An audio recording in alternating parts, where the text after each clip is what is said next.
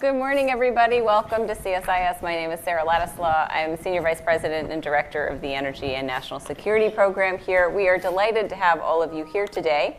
And just as a reminder, as is my duty to say, we care about your safety and security here at CSIS. So if an alarm goes off, I will be your security captain. We will help you evacuate the building. But please just keep in mind where the emergency exits are so that you can be aware of that. We don't anticipate anything happening, but we do take your security very seriously. It is my great pleasure to have with us Senator Lisa Murkowski and Senator Joe Manchin. Joe, I think Senator, this is your first time at CSIS, I believe. I believe it's first time in this room for sure. Absolutely, and you've been here before, Senator Murkowski. We have had many Arctic conversations and they've been great. So it's good to be back. Thank you. Great. Thank you for being here.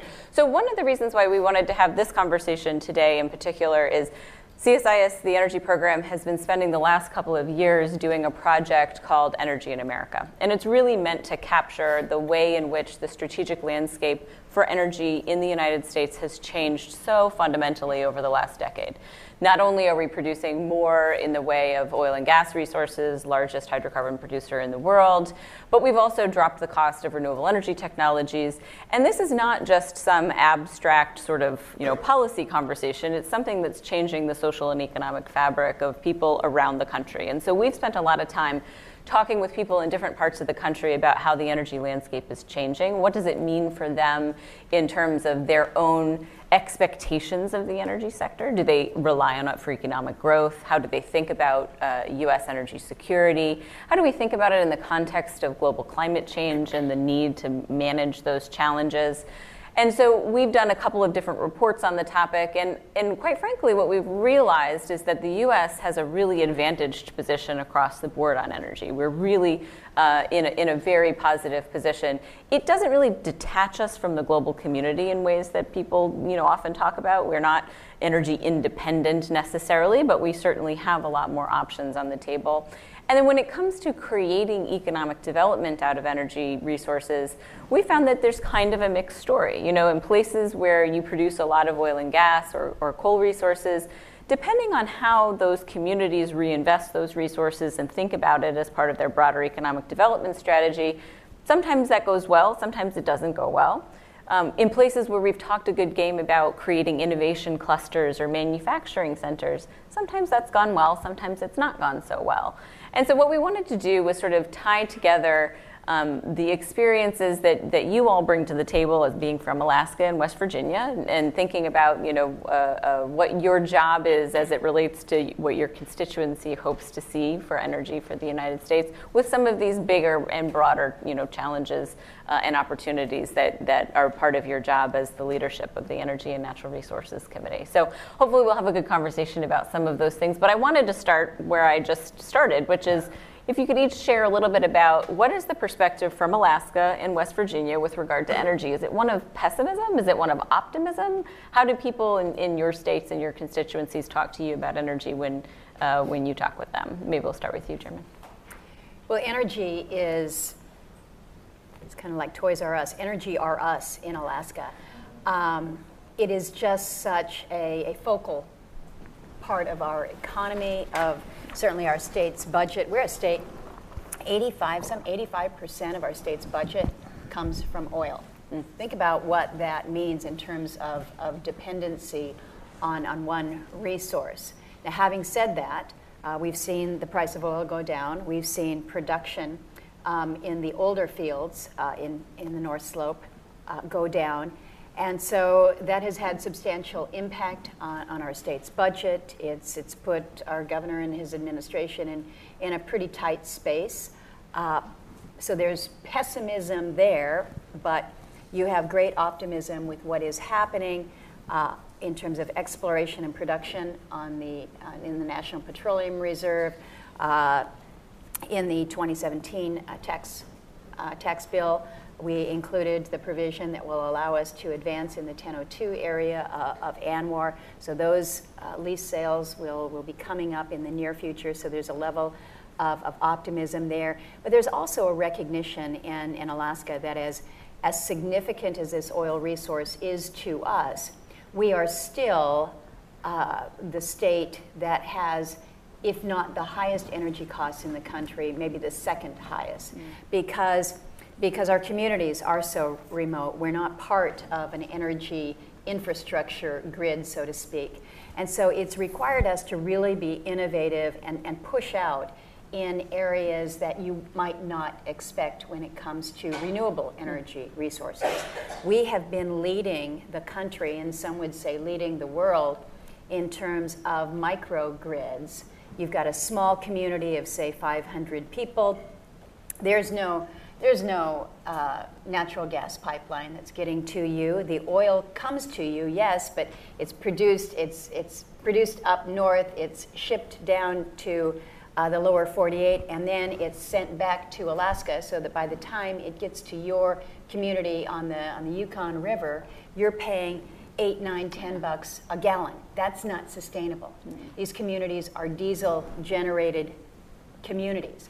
So getting themselves off that and moving towards what they have on site is really kind of an innovative, pioneering, exciting place for them to be. So there's a level of optimism in that space. So a little bit of a mixed bag. Yeah. What about West Virginia? Well, first of all, who all stayed up and watched the Nats game last night? I didn't finish the That's end why of it. everyone looks a little I'm looking at all the tired. sleepy eyes, I can tell. Yeah. Well, I'll tell you, go Nats.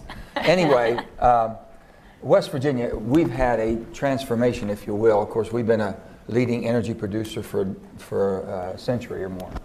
And coal has been abundant, and the quality of coal has been excellent in West Virginia. And so I look back at it because I grew up right in the coal fields in north central West Virginia, had 4 of the largest mines in the world right around me, and everybody I knew worked there, and my family depended on it because my grandfather's a grocery store, my dad had a little furniture store, and basically it was the economy that kept all of us going.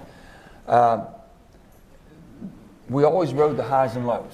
The energy markets were always high, depending on what the world market was and what the demand and the national market was for steam coal and for metallurgical, because we were blessed with 2 high quality steam and metallurgical coal. When I was governor, fast forward clear up to the 2010 era, we were still producing 150 million tons of coal. When I was younger, they were always in the 200 million tons a year. So we pretty much depend on that. The economy and the market was based around that. We went down to as low as 76 million tons just recently under the Obama administration. And then we're back at about 91 million tons.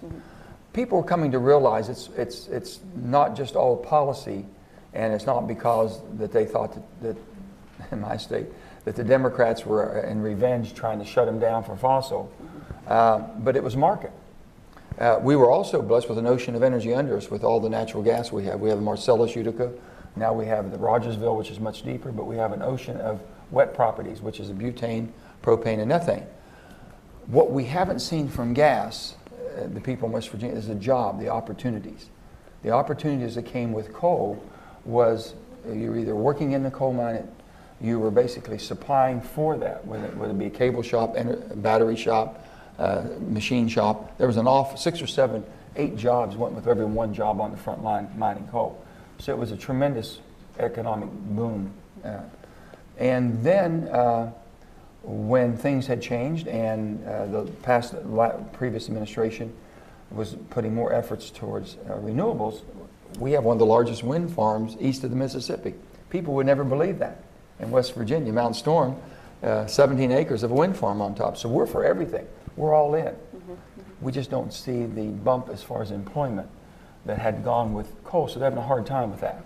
So what we're hoping for, we had a tremendous, during the World War II and all that, and up to the last 20 years, petrochemical industry. The Ohio River, the Kanawha River, which is one of the most, next to the Southwest, concentration of petrochemical plants.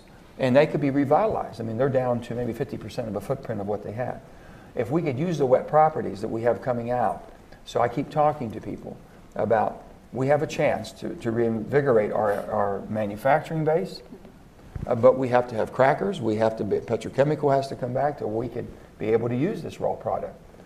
And with that, we'll talk about China's intervention into West Virginia, trying to buy up every ounce of wet property to take it back to China to keep us out of the economic market.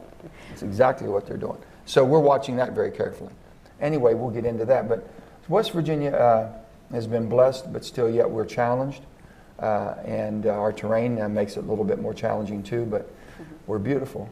We certainly, especially this time of year. So we hope you come and enjoy us. Yeah. So I want to move, and we'll get into sort of China in a little bit. But one of the things I want to move to is, for as long as I've been doing this, right, the mantras around energy are affordable, reliable, and clean, right? But over the last 10 years or so, there's been sort of different requirements put on the energy sector, either a creator of jobs, as we just heard you talk about, or help save the planet, right? We've got sort of this climate change challenge as well. I was just wondering, Senator Murkowski, if maybe you would reflect on how things have changed under the period of time you've been in the leadership of the Energy and Natural Resource Committee, on what are we asking the energy sector to deliver for the United States, not just for Alaska, but in terms of our strategic priorities. I don't know if you recall, it was a few years ago now, we did our Energy 2020, our blueprint for the country, and my blueprint had 5 components within the energy space. It was affordable, accessible, clean, diverse, and secure. And that was probably about 10 years ago that we laid that blueprint down. Those 5 words, I think, are still key today, but perhaps what you're seeing is greater emphasis on clean over affordable, as you talk about those who are trying to advance something like a Green New Deal, that it has to be clean at the expense of affordability. Well, that doesn't work in a state like mine, again, where you're paying $8, $9, $10 a gallon. It can't continue to go up, because then it's not accessible at all. So I think you have seen a shift and a greater focus on clean and renewable, but also the resilience side. And this kind of factors into what Senator Manchin and his constituents in West Virginia have seen, but making sure that we have this level of resilience. People want to make sure that, yes, their energy is affordable, but they also expect it to be there on demand. And so when we are made less resilient, whether it is because of severe weather events, or it's because you've taken offline some of your more baseline, just kind of chugging away every single day, the coal facilities out there, and moved it towards renewables that are not baseline power, what that presents in terms of uncertainty to the consumer. And so I think that's much of what we've seen with the shift. Being in a situation where we are now, and you started this out in your introductory comments, where it might not be energy independence, but when you are the number 1 producer of oil and natural gas in the world, it gives you a space and a position, certainly from an energy security position, where we can play a much greater role than we ever have before. That is also a factor that is new. It's just been in this past decade that we have gone from a nation that was building import terminals for LNG to now figuring out how can we move our LNG to export more rapidly. So there's been a lot that has changed. It's come about in a very short period of time, but we're truly enviable around the world because of that part of it. Senator Manchin, how have you seen some of the challenges or the sort of strategic imperative change for the energy sector as well? Well, the thing I was going to say, and I should have said it earlier, but if you're in my state, who's been a tremendous producer of energy for this country, for every war we've ever had, and for the industrial might that we have now and the role that coal's played. People in West Virginia and most families have been intertwined in the coal industry one way or another. A grandfather worked in the mines, an uncle, an aunt, mom, dad, or somebody worked and related to the mine. They feel like the returning Vietnam veteran. We've done everything our country's asked us to do, and you left us behind. Now you don't like us. We're not clean enough. We're not green enough. We're not good enough. So just throw them away. And we can't do that in America. So whatever traditional or the oil that Alaska's producing, and if we move away and we're not demanding as much oil, and you might not be producing much another decade or 2 decades from now, you can't leave Alaskans behind for the work they've done for us unless you give them other opportunities. Well, that's where your tax policies come in. If we're moving and shifting towards new maturing and new opportunities in the energy markets, if you will, the realm, then you have to make sure the incentives are going to the states that had the energy reliance that we've depended upon. So if West Virginians would have, in let's say 2.9, 2.10, 2.11 says, okay, we're shifting, a lot of tax credits are going to renewables, but you have to use the tax credits in the states that lost the energy jobs, traditional energy jobs. There would have been no disruption, a political disruption at all. But it just flip-flopped everything in our state because that no one cared and they left them behind. I just think that in the next decade or 2 decades, we're all going to be energy producers. How the grid delivers, how net metering back, what we do, how energy gets into the system, we're all going to be much different than what we see today. What that's going to do, I really can't tell you because we have traditional base load plants. I just came back from Saudi Arabia. I saw what happened and could happen in disruption and how we escaped and basically dodged a catastrophe, a worldwide catastrophe globally, economically. There were direct hits, just unbelievable how it was done, but they acted quick and got back online. So base load up until, what, the last 10 years has been coal and nuclear, 24/7, rain or shine. It's not anymore. We're depending on gas for base load. Gas can be disrupted a lot easier than coal and nuclear could be disrupted. So reliability, where are we? And when you talk to the Aramco people, I said, aren't you concerned about espionage here for someone to have all of these pertinent information on your operation here to be able to pinpoint and hit with accuracy? And he looked at me, he says, Google Maps. Yeah. He says, look how accurate Google Maps are. So now we're looking in an energy committee, wait a minute, how vulnerable are we with our strategic that we can get right off of the internet? So we've got to make sure that we're doing everything we can to protect what we have. But the base load is going to be delivered differently. Does that lessen our reliability? That's something that we have to look. And the grid, is the grid going to be modernized enough to be able to handle it? So I want to pick up on a couple of things that came out in your comments. I mean, one is resilience, which I want to get back to in a second, but the other is the sort of strategic. You both recognize that the energy system is changing pretty fundamentally, right? And that there is this sort of imperative to deal with climate change and to sort of reduce emissions, but that we have to be able to watch how we do so let me just that say one thing right here. First of all, for a committee to work, you have to have 2 members that like each other. We like our. We have a big problem on that front. We are good friends and we like each other. On top of that, we have both great staffs. We both have been blessed with good staffs. And it makes it easier for the staffs to work together if the members are working very close and they're good friends. So we have an unbelievable opportunity for this next year with this Congress we're in to really make something happen, to get a comprehensive energy that has not meeting the needs that we have, but also looking at the future.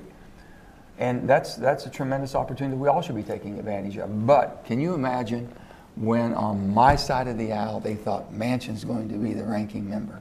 With Murkowski. Woo. Mr. Coal, Ms. Oil. That was a tough What did kill. we start with? We started focusing on climate change. That was the first thing. First climate change meeting that we had, hearing, was in 7 years. And there's no one in West Virginia wants to breathe dirty air or drink dirty water. I mean, we're all for climate change. We know it's happening. We know that we're responsible and we can do better.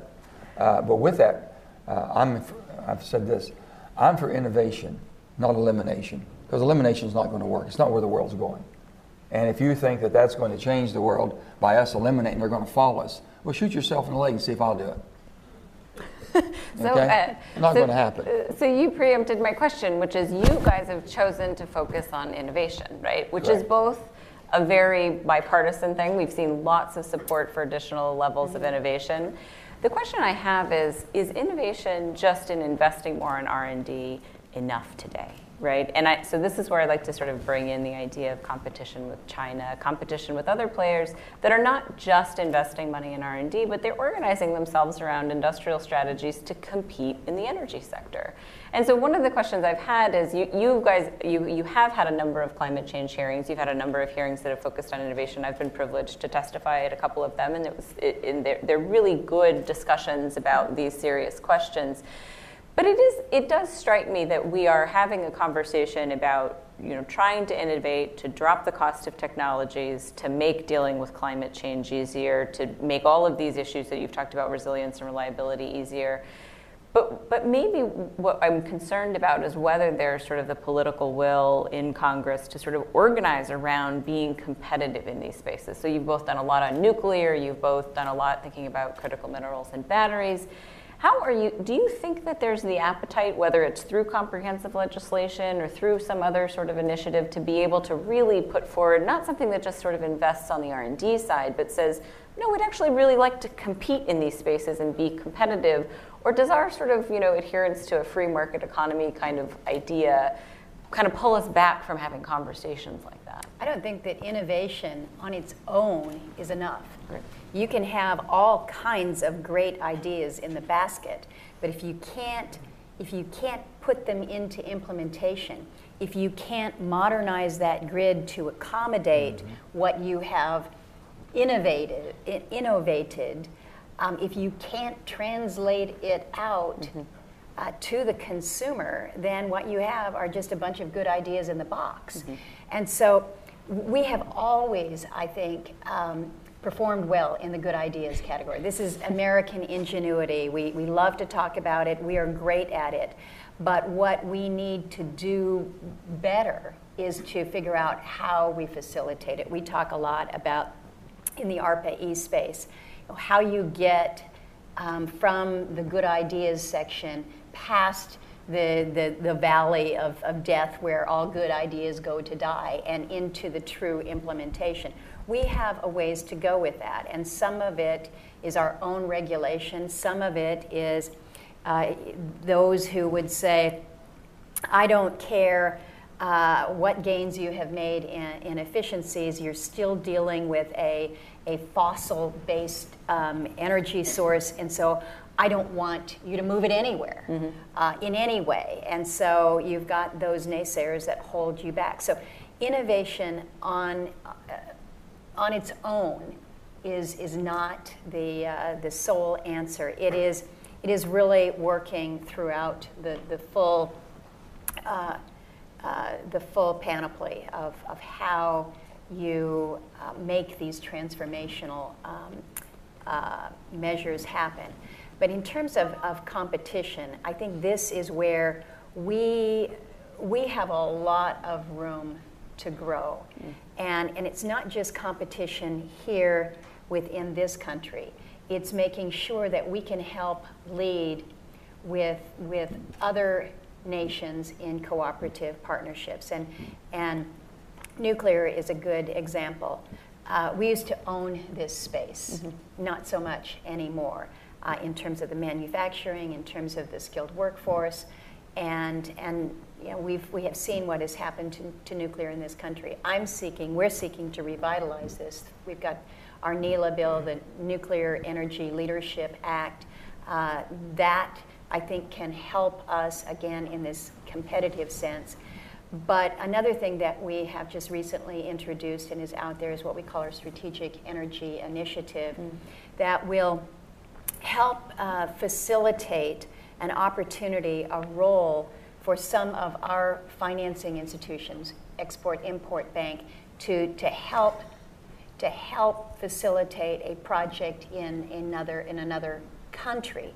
Right now, if you're in the nuclear space in another country, the entities that are out there that are helping are Russia and China. Not because Russia and China are so great, it's that they have state-run enterprises that are there to help make it happen. So we're not competing globally that way, and I think that there's an important space for us to step up as a country. Yeah. Senator Manchin, where do you see the opportunities where we can be competitive, not just relative to China, but certainly in technologies that we want to promote? I mean, everything we're talking about, we have the EFFECT Act. We're all looking for innovation. We're looking for the next big bang, if you will. But the big bang is basically in energy efficiency. Mm-hmm. If you really want to make a difference, it's in efficiency. That's the low-hanging fruit. And they're telling me that if we were able to truly dedicate ourselves to the efficiency of how we're using what we've got, mm-hmm.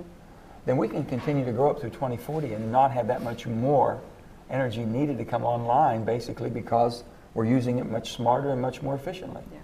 Those are things we should be looking at, low-hanging fruit, and we have a hard time sometimes with some of our constituents mm-hmm. who say, oh, don't force me to do this. I don't want to have that regulation. I can't take this. Well, someone's got to push you somewhere, so that's where the carrot and stick comes in. Mm-hmm, mm-hmm. And you've got to be willing to use it. Mm-hmm. Incentives, we have to use incentives for other countries. We can't. I've been told that if we quit using, and let's say that our friends who are pushing a new Green Deal, if we quit using every drop of oil, every MCF of gas, and every lump of coal, you would change the environment 15%. Okay, now if you believe, if you're trying to say it's all North American climate, not global climate, then that's a whole other story. Mm-hmm. But on the other hand, if you want to say, okay, how do I get India to start using scrubbers, low NOx boilers, and baghouses for mercury, and and clear-stream carbon capture and utilization? How do I get them to do that? Mm-hmm. Well, you give incentives to your on-trading, to your market for trading. Mm-hmm. Mm-hmm. We incentivize them to do things, but if we're not willing to do that, you can't penalize them and say, they're going to look at you and say, wait a minute, if I recall back at the turn of the 20th century, you all used everything you had. You didn't care how you were using it. Yeah. You just basically energized your country to be the superpower of the world. Now you don't want me to have someone in rural India has never had electricity? You think my grandmother in 1930 cared where that energy came that she could flip on the switch and turn the lights on, or have a washing machine for the first time, or a refrigerator? Not at all. So we've got to put ourselves basically where they are today, mm-hmm. developing nations, and what they're coming on, and how do we help them? So really, please go ahead. I just want to add one more thing on the technology and the efficiency, because I think it's an important part of the discussion, because Senator Manchin is absolutely 100% right that we've got so much space to do more on the efficiency side. But we're so captivated with the next cool idea. Yeah. How we're going to direct capture carbon from the air. That is cool. How we're going to what we're going to be doing more with storage. We all want these great ideas so that we can say we did this. It is not sexy. It's not cool to like change out your light bulbs. Yeah. And yet, we do that in a little town like Yakutat, Alaska, population just around 1,000, maybe a little bit less in the wintertime. And they're saving $70,000 a year. You say $70,000, that's not much. $70,000 is going to get you a teacher in that community that they've saved just through simple things. And I think sometimes we get so caught up that we have to do it. It's the big, it's the big bang theory. It is that. Well, what do we do with the utilities? Here's what the utility company basically has always had, they've had control of the grid, mm-hmm. okay? And they're putting a line into your house or into your business or your store or whatever. And now you're able to be more efficient, but also you're able to maybe have net metering back if you have enough excess energy. And they're going to say, well, we can't take that. We don't want to take that. No, it's no cost effective to us because we already hit. Somehow the grid system has to develop also to accept the ability for all of us to get in the market. So I'm going to ask you two more questions sort of based on that line of thinking. One is on this idea of resilience, which you brought up earlier. The very notion of what is energy security and what is resilience for the United States is something that I fear we're losing touch with, right? Because we typically think of attacks on Abqaiq and Khurais, right? Big global oil supply shocks as being energy security. But more and more these days, we're seeing that the real threat to the delivery of energy to people is because we haven't properly maintained infrastructure, because we're not keeping up with the way that it's changing, because we're not thinking about the impacts of climate change on energy infrastructure in different places. How should we have a more honest conversation? I mean, especially in light of what's going on in California or the repeated sort of, incidents that we see with hurricanes in the Gulf of Mexico and on very critical energy infrastructure there. Well, Sarah, speaking on that, Yes. Rick Perry and I were governors together, and we become very good friends. And with him, Secretary of Energy, we were talking, and I said, Rick, we're vulnerable. My goodness. He said, Joe, I've seen it. I've seen the model of a Class 5 hurricane coming up the Houston Channel. What it does. I mean, we're crippled, boy, as a country, because we got all our eggs in one basket. Yeah. So, of course, I'm pushing the Mid-Atlantic, we call storage hub. Yeah. We could be a backup because of all the new energy in West Virginia, Pennsylvania, Ohio, Yeah. Kentucky even. And if New York ever gets in the game at all to become part of that, it would be unbelievable what we could do there to give us energy security. Yeah. We can't even get that going. Yeah. But right now, I will say, President Trump has been very receptive to that. Rick Perry has pushed that very hard, so we're looking at that Okay. and trying to be that backup that we think the country needs, but also the ability to restart and reboot manufacturing. Yeah. That's what we really need. So there's a system there, but I'll never forget T. Boone Pickens, God rest his soul. T. Boone one time came, we were talking, and he was diversifying into wind. It was all about wind. He said, Joe, and he showed me the maps and all the wind. I said, T. Boone, nobody lives there. And he said, Joe, it's called the wind blows all the time. So he was trying to explain to me why he picked this corridor, but there was no way. He had no grid system. Mm-hmm. Yeah. Couldn't get it out. Yeah. But he put all his eggs in. He went after it. Got to give him credit. Yeah. Part of the problem that we're dealing with right now, and your example of what we're seeing in California is just spot on. Until something bad happens, Yeah, crisis. there's not a problem. There's not a problem. The Yeah. lights come on. I get my utility bills. It's not so bad. We're lulled into this kind of sense of complacency, and it's part of it's a really hard part of this job to say, wait a minute, we have to be prepared for the what ifs, and it's like trying to get funding for the bridge that is structurally not sound. Mm-hmm. But every day cars go over the bridge, and every day the cars don't fall into the water. And you spend money to fix the bridge, and people are like, for God's sakes, how come you're spending so much money to fix the bridge? It wasn't a problem. Well, it was a problem, but we saved you from having a problem. And we have a real difficult time with this in the energy space, because these investments, the modernization of the grid, dealing with capacity, as long as we are not interrupted, our lives are not disrupted, we're totally happy. And so I'm the last one that wants us to be in a situation where we're seeing rolling brownouts because we haven't prepared.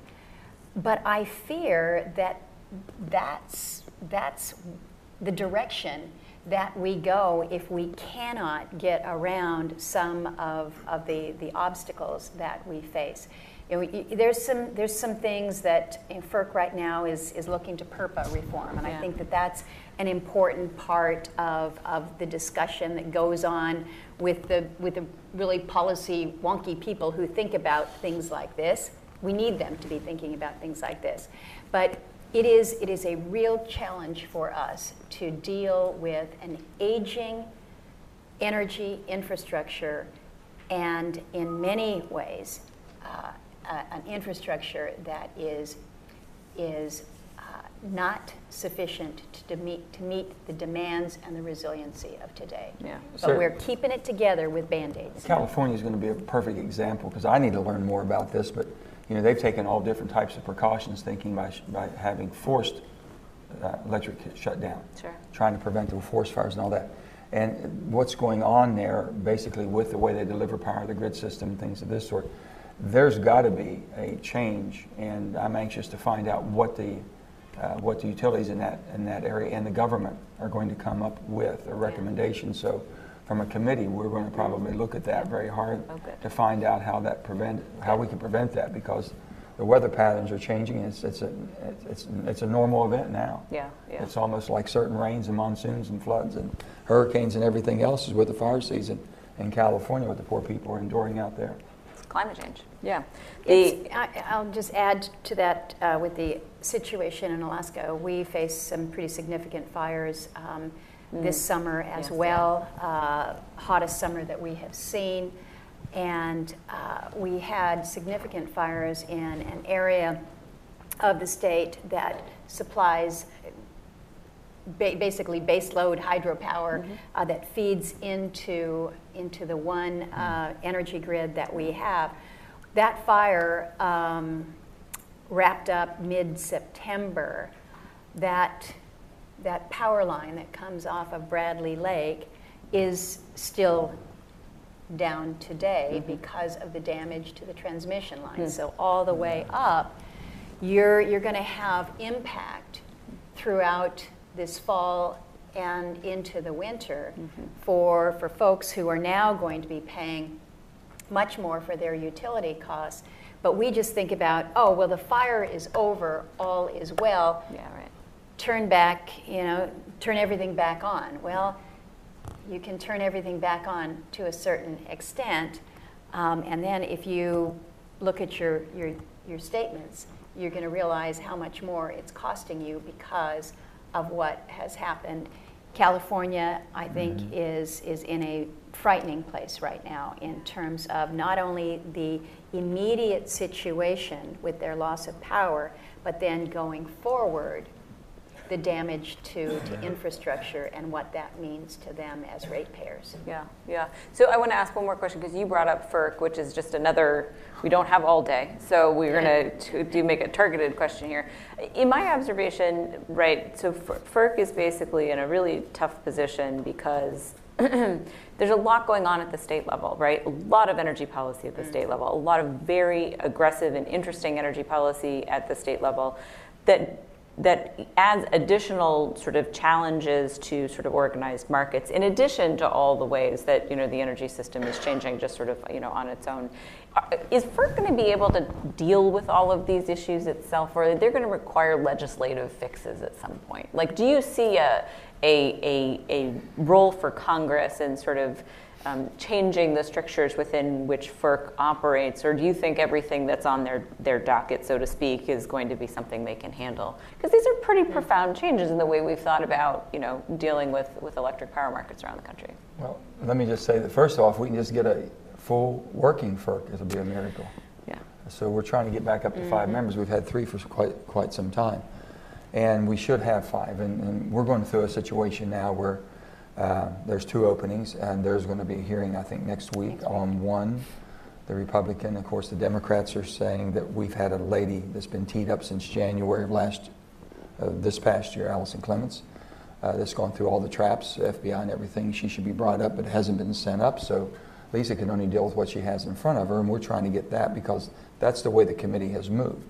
With that, they're going to have to look at everything, what their responsibilities. Before, it used to be PJM. I'm in the PJM system, which is the largest delivery, I think, in the country. And with that, we were always concerned about reliability. And we had rolling blackouts and brownouts because of the East Coast and demand that we would have there and the surges that would go on. And coal was always a base load. I mean, the coal plants start coming down exponentially and kind of left us kind of vulnerable in that, Derecho, yeah. That put us within what they said, how many percentage of, it was very narrow of what we had margins to keep the grid energized. And that would have been a catastrophe for the whole East Coast PJM system. And then they start looking at it, is FERC going to be going into it? Is reliability the number one thing, or is it cost, or cost and reliability? How do they weigh this out? What comes online, what type of fuel they take off and bring on, and all the things. It's a much different market and what they're dealing with than what they ever did before. So I'm interested in finding out what pathway they're going to take, and if it's going to take legislation to put a pathway for them. I do think that you have an agency that has so much more on their plate than they ever have, and that many could have even anticipated. All the things that Joe has mentioned. I mentioned PURPA reform, but think about it just from the perspective of cybersecurity. Oh, man. How do we wrap our head around all of this? And that is also part of their consideration. So it is considerable. I think we need to, from the congressional perspective, from the legislative perspective, I think we need to be looking to see where we can help to facilitate, where legislation may be required. I think that FERC, as it was established, was sound at the time, but a lot has changed. So making sure that they have the level of expertise. These types of reviews are not for the timid. Somebody who's looking for the easy, cushy job, man, what they have to go through from a regulatory review perspective is really pretty intense. So let's give them the resources, as Joe mentions. They need a full complement. We do have the hearing coming up on Mr. Danley next week, but we still haven't gotten a name out of the White House. When Cheryl LaFleur stepped down in August, it opened that up, but it's like, okay, we can't have a hearing on somebody until you are sent to us from the White House. So we're continuing to wait on that. But it is such an important regulatory agency that I look at it with great frustration that we can't get these folks moved through more quickly. When Kevin McIntyre passed tragically last year, we thought, okay, we're gonna, this is a Republican slot. We're gonna see this moved really quickly. And it was a 9-month wait to get through that process. That's frustrating from our perspective, but even more so from the other side. When you look at the pipelines and all that, we can't get pipelines built right now. My state's been shut down from all the Marcellus and Utica Shale right now coming out because we were going to hopefully supply, I think it was 3 BCF a day or some more than that maybe, but anyway, into that line that would have gone down and energized North Carolina, South Carolina, the bases we had in the industry and things going on in South Carolina. Jim Clyburn was fighting for it. We had everybody working for it. And I've come to the realization, I tell people, I said, people aren't opposed to the pipeline. They're opposed to what's in the pipeline, how it gets there. And that's what we're dealing with. And we got to come to realization, you know, if we're going to have a country that's going to be the superpower and the model for the whole world and the hope of the world, and we're going to be able to energize and keep this economy moving, you got to have the energy. And we've got to use it in the most efficient way and move it in the most efficient way. Just trying to get in a power line. Try to get a 500 kV or 750. Try to, you know, and so the only thing I'm asking my energy friends, I says, start thinking about sharing the revenue a little bit on transmission. Start thinking about sharing the revenue a little bit on the pipeline transmission. You do that with the states and the counties and all that, you'll have no problem. No problem at all. So I want to ask one more question, and then we've got a huge audience here, so I just want to take a couple questions from the audience for you as well. But so next year is going to be a busy year. It's going to be a very interesting year for a whole host of busy. I can't say good. I'll go with busy for right now. But you've both expressed optimism and the potential to, you know, get some sort of, you know, energy legislation package, you know, passed. You're right. You guys are sort of odd ducks. You know, you're bipartisan. You like each other. The committee functions. It works well. That's nice. I'm a little more of a pessimist. Like, I tend to think that, you know, it's going to be hard for us to put together the views that we have in Congress into some sort of meaningful legislation. I have a lot more hope that we're going to see a lot of energy policy moving at the state level. It's going to be really hard for us at the federal level to just keep up with it. Why am I wrong? And why are you guys hopeful that that's going to I'll tell you why you're wrong, Sarah. Remember the beginning of the year. Longest government shutdown that we had, 35 days. What happened legislatively during those 35 days when we were supposed to be in such an incredible state of dysfunction, we couldn't even get in the building together. What we did is we passed probably the most significant land and water conservation package that we have seen as a country in a decade. We took 120 some odd bills, land and water bills and conservation-related measures that had gone through committee process. And when I say committee process, I mean committee process over a period of years. And we worked through all of the things that were bogging particular things down. We made sure that we had good input from Republicans and from Democrats, from urban, from rural. We built this package that moved through a Senate that was supposedly in lockdown mode. Hate to correct you, but it was 85 votes, 85 to 12. And we not only moved it through the Senate on that strong bipartisan vote, but then we sent it over to the House. We all know that the House gets up in the morning to spit in the coffee of the senators. And the House just changed. And the House looked at it. But the House just changed because the Democrats just took control of the House. They had every reason to kill it. Every reason to say, well, wait a minute. We want to put our stamp on it. And they didn't change a comma. Chairman They Grijalva took it was up. unbelievable. He was unbelievable in terms of the level So of good. cooperation. But it passed out 366 affirmative votes. It's then signed into law. All of the, we're not sure if this is a good thing or a bad thing. Everybody and their mother wanted to take credit for passing into law these significant bills. And we were able to do it because we were ready. We had worked through a level of process in a strong and a bipartisan way. And then when there was vacancy, the leader looks around and says, what do we got? Do we have anything out there that could possibly be bipartisan? I'm like, I'm in the back. I got 120 bills. I'm ready to roll. And you're given the opportunity and you go. But you can't do that if you haven't worked it cooperatively. And this is where Joe's comment is just so important. Because we've taken the perspective in the committee that things are only going to be enduring if we worked them together. Mm-hmm. We can move things, as a Republican chairman, I can move things through committee if I just want to strong arm it. Mm-hmm. But I don't have any guarantee of success on the floor. And I don't have any guarantee of success that it will endure beyond the Republican majority. Sure. So why not try to build something that is good for everybody, Republicans and Democrats, and will be enduring policy that everybody can rely on. And that's the approach that we take in our committee. There's no appetite for a fight. Mm-hmm. That's the difference. Mm-hmm. So if he comes out, and if we're not in sync on this, and it comes out her having the majority, if I had the majority and we came out on one side or the other, then you have to defend it and fight it on the floor.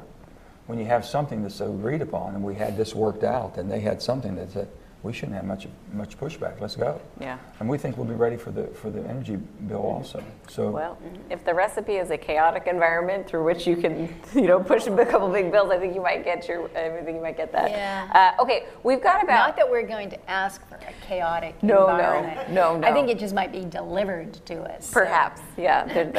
That's a pretty solid bet. Okay, we're going to take 3 questions really quickly because I think we only have about 5 minutes, and then you can answer them quickly. We'll go 1, 2, 3. So I'm not. Oh, Will, hold on. Yeah. So I'm not accused of room bias. Hi there. Allison Johnson. I work for DOE's Water Power Technologies Office. I have a question for Senator Murkowski in particular. I'm wondering if you have any thoughts, I'm sure you do, about how R&D programs can responsibly work with communities with high energy costs.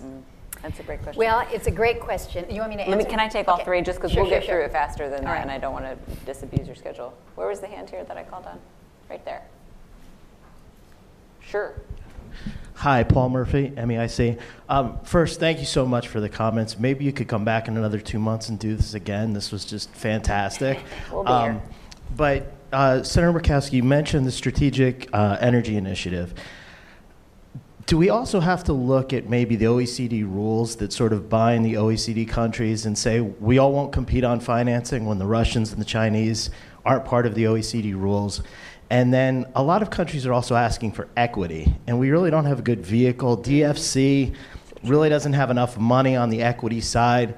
Other countries have sovereign wealth funds. We don't in the United States, and that's probably a bridge too far. But do we need to be more aggressive maybe on the equity side to be able to offer something from the U.S. government in that respect beyond just the debt that we have through U.S. Exim? Thank you. Good set of questions. And who is it on this side? There you go. Peter Summer, Capital Intel. Senator Manchin, you said you just got back from Saudi Arabia and Aramco and the strike, and also to Senator Murkowski, who's been very closely monitoring the strategic petroleum reserves. Iraq is going through meltdown. We've had hundreds killed in protests. This is the fourth largest producer of energy in the world, an oil producer, and it seems like everybody's sort of missing the ball. It would be great to have a comment from you, sir. Okay. So let me speak to the first question here about how within the DOE space we can be working with these communities that have high costs. You've just kind of thrown the softball up to me because I was out in a coastal fishing community, Cordova, Alaska, population a couple thousand, where working with Department of Energy, working with our national labs, what they have done as a community to tap into the storage component of their small hydro. So what you had was a community that is pretty innovative in this space. They're small hydro, but they're a significant fishing community, so they have high energy needs during the summer, but again, low population. How do you not build a system that is too big during the winter and not enough during the summer, type of a thing?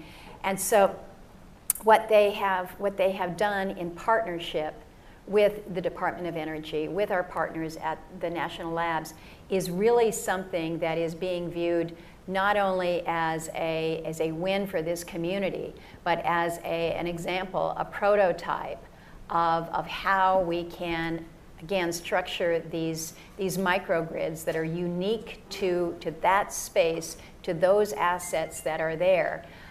This community is probably going to be 60 to 70% renewable throughout this whole winter, throughout the summer now, because of what they have been able to facilitate, taking them off diesel-powered generation, which in this community is it's probably, I don't know, $4.5–5 a gallon. But just to share with you their level of innovation, this is a community that's not attached to any road system, and the mayor, who happens to also run the utility co-op, decided that he wants to get EVs into the community of Cordova,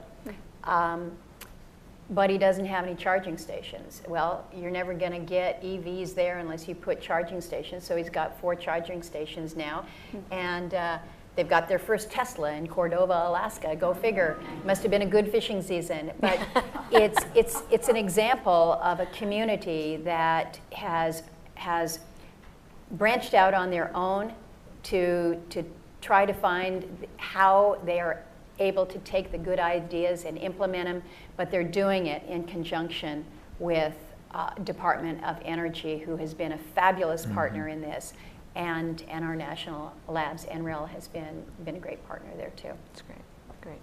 We got the question about the export financing and equity stuff, and then also the one about, it's SPR question, but oil security in general. Are we missing the boat just because we didn't see a price response and seeing what's going on in Iraq right now? With Exim Bank, we can't even, I think you all been following that, right? We ain't got much going there. And we just have, the administration is not committed to the Exim Bank. I don't know what else to say. Well, you might be able to talk, but I can't get it. What do we call it? These are tools of statecraft, is how we refer to them in our strategic energy initiative, that can and should be utilized to assist, whether it's Exim or whether it's the development Finance Corporation, yeah. The new OPIC. The new OPIC. And so how we are able to structure them in such a way and a manner that they are effective, and your point about the equity piece is something that I think we need to look at critically. Because again, you can come in and say, we want to be of help, but if we can't deliver because we don't have, we don't have the sovereign wealth fund, for instance, we're kind of a lot of talk and not a lot of support. So how we're able to structure this. But the fact that we're even having the conversation about it now is an important But you could have offset on that. The criticism we had on Exxon Bank when it was going through different discussions and committees and things of that sort, and people that they thought, well, it was just basically a supplement for the Boeings of the world, if you will, and they were against that. So we had an offset for small business. We can do an offset for the energy sector, which we weren't, because they got to the point under the Obama administration, they stopped financing for any fossil. They wouldn't finance any fossil. So this type of stuff, right. I mean, some common sense, some responsibility and reasonability, but some offsets. What's going to be a 10 or 15% slice of that's going to go to the energy market, gives us a big jump on that. That would be great. On yours, on what you talked about with Iraq, I got to be honest with you. We know what happened with Aramco, and we know what the world effect would have been on global markets and the world economy. I think we've become so insulated with all the war that's been going on in the Middle East that somehow we're just discounting that. We're not putting that in the mix. And we've come on so strong now as a country as far as our energy opportunities and availabilities and what we're producing now. And we haven't seen the ticker, if you will, change that much. Yeah. And you have Syria right now. It doesn't make sense to me that we're now into Syria trying to protect an area that doesn't have a great infrastructure, has been deteriorated over a period of time, and doesn't have ability to produce. If you want a dormant, and we can do many things to make that area dormant right now, rather than the risk of what we're involved in. I mean, I can't give you that. I don't know. It doesn't make. I can't sit here and defend it. It makes sense. With Iraq, we thought we could stabilize that. Well, that hasn't worked out very well. With Iran, we know what we're dealing there, the embargoes that we have going on, and the sanctions and all that. To give you what's going to happen in the future, I can't. Yeah. I can say what we've discounted it to the same. We know that war is going to continue. We know that fighting, and they're not going to be producing what they had in the past under any type of stability because it's not going to be there for a while. I think one of the things that we have seen, you asked the question earlier, since I've been on the committee, and what have we seen in terms of this space? The fact that you had that strike, that takeout at Abqaiq, what we have seen with the disruption, the attacks in the Straits of Hormuz, at any other point in time, this would have just sent the price of oil through the roof. Just the markets would have gone crazy. And yeah, we saw a little bit of a spike, and then things settled back down. And in my view, this speaks to the role that the United States is now playing. Obviously, we still look to the Middle East for significant resource, but it is significant that we are more insulated because of the production that we have. You mentioned the Strategic Petroleum Reserve, and we had a discussion about a month ago now in committee about the SPR and whether or not the Strategic Petroleum Reserve is even necessary. I happen to believe it is necessary. I happen to believe that the beauty of an insurance policy is that you don't have to use it, but you don't want to erode it or get rid of it, because then in the event that you do need it, you don't have that. So but we're not disciplined enough either. We're not disciplined enough. We're using it for everything that what it's supposed to be used and for. We have to stop. We buy high and we take it back and sell it low. That's right. But you had something. You were just chomping at the bit to say something. Yeah. No. The thing that you're saying that there's no correspondence with what's happening Right. It is shocking. So a shameless plug. We're insulated. A shameless plug on our side. Senator Cornyn has asked to come talk about that here next week. Wants to talk about sort of oil security, the global market. I agree with you. I think we are in a much better position. But it always matters, and you all know this, and this is one of the reasons why you support the SPR. But it's the context, right? You know, I mean, in another point in time, or had that tropical storm that reversed into Texas been a hurricane that did, hit that infrastructure, we have vulnerabilities. We're in a much better position, but we do have vulnerabilities, which is why it's good to have insurance. We have to be aware, we have to be heads up, and we have to anticipate that stuff might happen. Yeah, right. And it's when we get too complacent and say, stuff hasn't happened in a long time, we don't need to worry about it. Yeah. That's a vulnerability we haven't done infrastructure on the storage where we keep it. Yeah. We haven't basically We're modernizing it, finally. A little bit. Yeah. But we haven't done anything on what we think the level should be. And we should be disciplined enough or basically prohibited from using it for budget gimmicks. Yeah. No, and we've done all that. Well, listen, we could go on all day because this is a very interesting discussion. There's a lot going on in this sector. And so we want to say thank you very much for spending your morning with us and sharing your thoughts. Very appreciated.